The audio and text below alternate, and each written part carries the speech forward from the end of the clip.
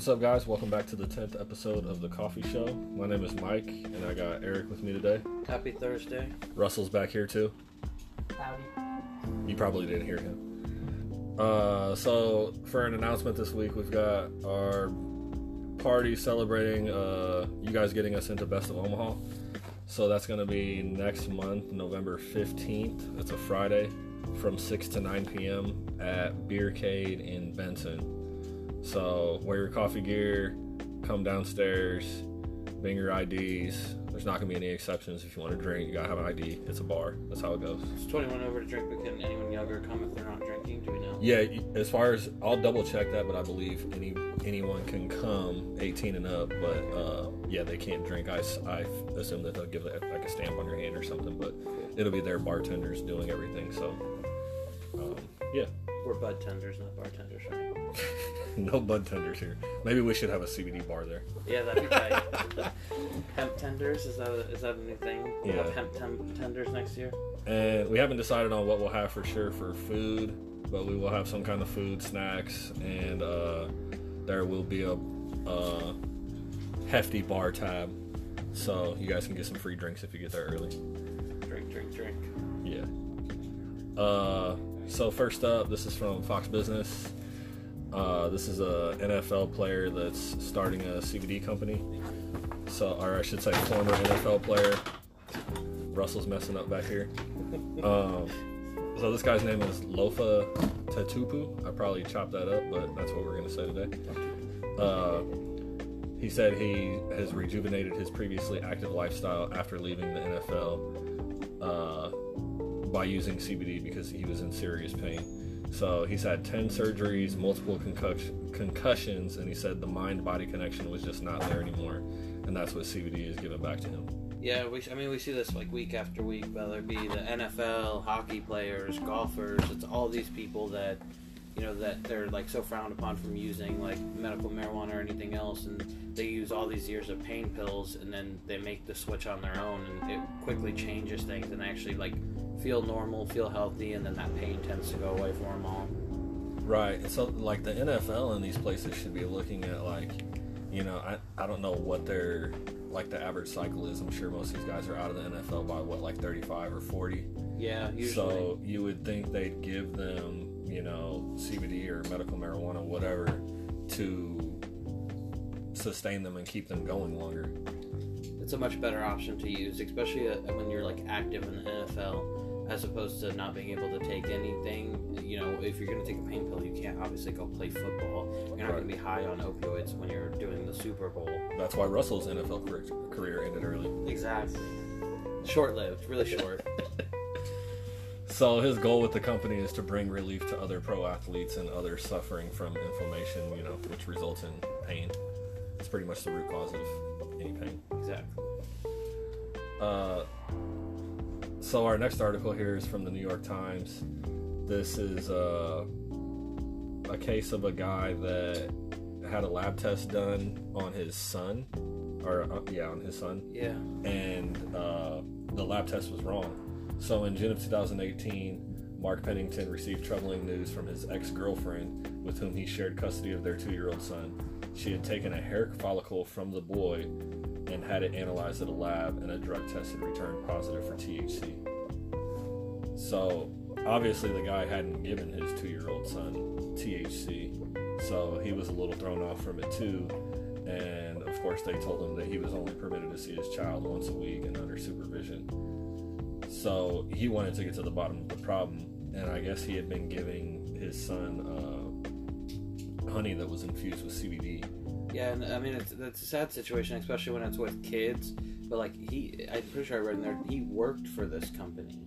Like he was an employee of the honey company. So it's not like you're even just like buying something at a gas station. I think, you know, at that point you truly would hopefully believe in what you sell and what your business is, whether you don't own it or not. You still work there. For something like that to pop up on a child, you know, that gets ugly really quick when you've got CPS, and then, you know, you're being drug tested, and that just is so many, you know, it's a headache and it's a heartache because, you know, nobody wants to just immediately go from having their kid to seeing the kid once a week in a supervised visit. Right. So he ended up speaking with a guy named Frank Conrad, who's the CTO and lab director at Colorado Green Lab, which is a scientific consultant to the cannabis industry. And that Mr. Conrad directed him to a little-known study published in 2012 that shows that a certain kind of drug test can test positive. If they're using CBD, it can test positive for THC. So maybe it's just a cannabinoid test as opposed to a specific cannabinoid test. So he ended up using this guy as an expert witness and won his custody case. Yeah, I think that's always a fear with CBD and in general with anybody that, you know, worries about their work, probation, parole, any of those things. You know, some things obviously being full spectrum, you'll have that risk. But if you really, you know, truly think that you have something that's CBD only, one, making sure that that's true and that there isn't a full spectrum aspect, and two, also making sure that, you know, if you are doing those tests, that there are true and accurate tests that are going to, you know, check for THC, not just say, oh, CBD counts as weed, because, I mean, it doesn't. You risk taking somebody's child away for something that's legally legal on a lot of state levels as well as federally legal. Right. So this is kind of cool. So not only did they helped out here in his case, but this guy's been kind of going around and helping people out all over the country fighting these similar cases, which, I mean, you'd think these labs would just drop that drug test. Yeah, or come up with a more advanced way. Well, I mean, obviously there's drug tests out there that are working, so why are you not using the one that's working instead of this one that's flawed? It either comes down to one of two things, I'd imagine. One being the monetary cost of updating the testing that you do, updating the machines that you do, or two, like we always again see, is just people not being compliant with the fact that it's going to change and not changing their ways to actually adapt to the new things that are going to come. I mean, it's only going to grow. CBD definitely is not going to go away in 6 months. I guess that does make sense. Maybe their test is just outdated and, you know, CBD wasn't such a big thing. Yeah, they 3 or 4 years ago. So, and if it was illegal then, you know, they're not worried about it. And right. I would imagine, you know, new testing is going to require, you know, obviously training of your people, probably new equipment, a whole new standard for what is legal, what isn't legal. But I mean, that's why we pay taxes. That's the whole point of taxes. If you're going to use a government entity, you've got to be up with... Taxes are here to oppress us, not to help us. Yeah, but sometimes they might help too. Not me, but other people are sure. Alright, moving on. This article is from MJ Biz Daily. Colorado's largest cannabis grower loses millions in early free supply disruption. So, this company is called Los Sueños, and they're based out of Pueblo, Colorado. And Colorado got hit with some early snow and freezing temperatures this year. And these guys were supposed to have their biggest year, and they lost millions because they couldn't harvest it fast enough before that freeze, so the plants just ended up freezing. Yeah, I don't think they really expected it. I mean, global warming clearly is real, but that's a topic for a different podcast. But that's sad to have it so early in the year, and they said, what, about half they had harvested? 20,000 of their 40,000, was it plants or acres as a whole? Plants. Plants, 20,000 about 50%, plants. Yeah. That's insane. I mean, they said, yeah, it's a huge loss, but it's not a complete loss, which will always help. So would that mean there's going to be a lot more of those shitty vape cartridges floating around? That definitely they did actually mention in here that they're planning on using the salvaged biomass for extraction. Yeah, which I knew it. Right, but I mean, does freezing temperatures really affect the biomass? I mean, there's much worse vape cartridges out there that are full of pesticides and shit. So, but I guess that this company is being acquired by MedMen, so maybe they will just be pumping out garbage carts. Yeah, one loss after another. Fuck MedMen. Right, fuck them. They said after the freeze, some of the plants that they took from the field and dried, the biomass was testing at 18 to 24% THC content, which normally they would test in the 6 to 8% range. So, I mean, at least they're going to recoup a little bit as selling it as all, you know, biomass from the freeze.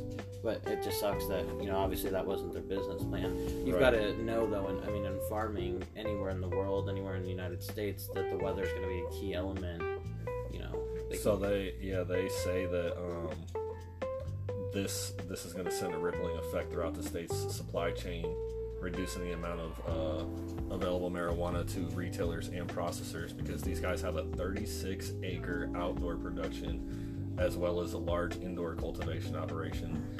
So they claim that they're the largest cannabis farm in North America. Which, I mean, they probably are. That's a lot of fucking land. Insert air quotes, the largest legal marijuana farm in North America. You never know if somebody's doing it better than they are. The Mexican Mafia has got it on the, what's that called? The National Forests. Oh yeah, see? Yeah. Probably a lot bigger than. They're not covering that in this article though. Don't come for us, we're not going to give your locations away. So, despite everything, they're expecting the yield to come out 25% better than last year, so must have planted a fuckload more than they did last year. Yeah, it's a lot. It looks like a Christmas tree farm when you actually like look at these aerial pictures. There's just row after row and these tiny little roads between them that like it's hard to tell that that's even marijuana. Obviously, it's such a big picture, but they literally look like just tons of little Christmas trees in rows and rows and rows all the way throughout. That's where I want to pick my Christmas tree from. Is that an option? Me and you both. We'll go help you harvest that other 20,000. She might need some help. So, in our last article here, this is from Business Insider. So, this is about a company out of Canada called CannTrust, CANN Trust Holdings, and they have to destroy $77 million in products because, or did I read that wrong? No, I'm sorry. They have to destroy 65 million worth of weed inventory and roughly 12 million of biological assets. So I believe what when they refer to biological assets, they're talking about the extracts and all that other stuff. I would imagine probably seeds too and things like that they would plan on using in the future. So they lost their license to sell and produce cannabis on September 17th after Health Canada found that multiple facilities that they were managing weren't compliant with their pot growth recommendations or regulations. Which is another good thing. Look at this. They end prohibition. They've actually got people out in the field making sure that, they are compliant. They're using what they should be. And when they're not, look, I bet you this company will never again have this problem. After a loss like that, they're always going to make sure they're in compliance, which overall would protect the consumer, because then you're not going to be purchasing trash that you think, well, it comes from a dispensary and I bought it at a store. That doesn't just mean it's good. It'll be nice that they'll go back to, the Canadian compliance level, and then you'll know you're actually having quality product and not just trash. Right, because again, the goal is you're supposed to be selling people quote-unquote medicine and not some sort of contaminated product or even a product that has less cannabinoid content than what's advertised, because the goal is to help people, not hurt people. Yeah, and I believe CannTrust, I'm pretty sure that they're a publicly traded company. They are, and they actually went up after this announcement. Somehow their stock increased. Yeah, which I don't really understand. You just buy when it's down. Yeah, sell when it's high, but I'm sure that once you have all those shareholders to answer to, that's going to make it, you can't really just brush over it like fucking MedMan or whatever they're called. It's not going to use their name and give them clout. But you actually have somebody that you've got to answer to in the long run, because these people are taking their own money that they work for, and you're just throwing 77. Shit, you want to throw that much money away? My bank account's open. I'll send you my Venmo, link it below. So the inventory that's set for destruction includes product returned by distributors, patients, and retailers. So that's pretty cool on behalf of Health Canada, that instead of just saying, okay, you guys have to shut down production, no, you guys got to take all this trash back that you pumped out to these retailers and distributors and destroy it as well. So they completely cut it off.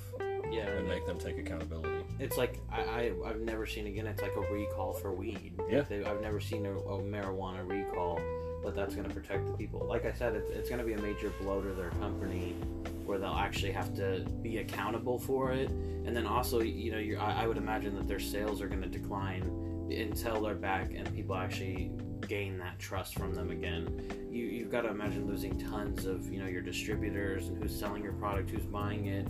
Because, as a business owner yourself, I'm sure that you wouldn't want to have a bunch of product that you return, and then if they call you in 8 months or a year and say, oh, well, we've got this again, why would you want to do business with them? You're not going to want to take it from your customers, issue that apology yourself, ship it back, not have the product. that just, I mean, that's such a hard PR blow to the company and Right. what they stand behind. For sure. All right, that's all we've got this week. We'll catch you guys next week. And don't forget, Burner's in here next week on the 24th before his concert at the Waiting Room. Yeah, that'll be a fun one.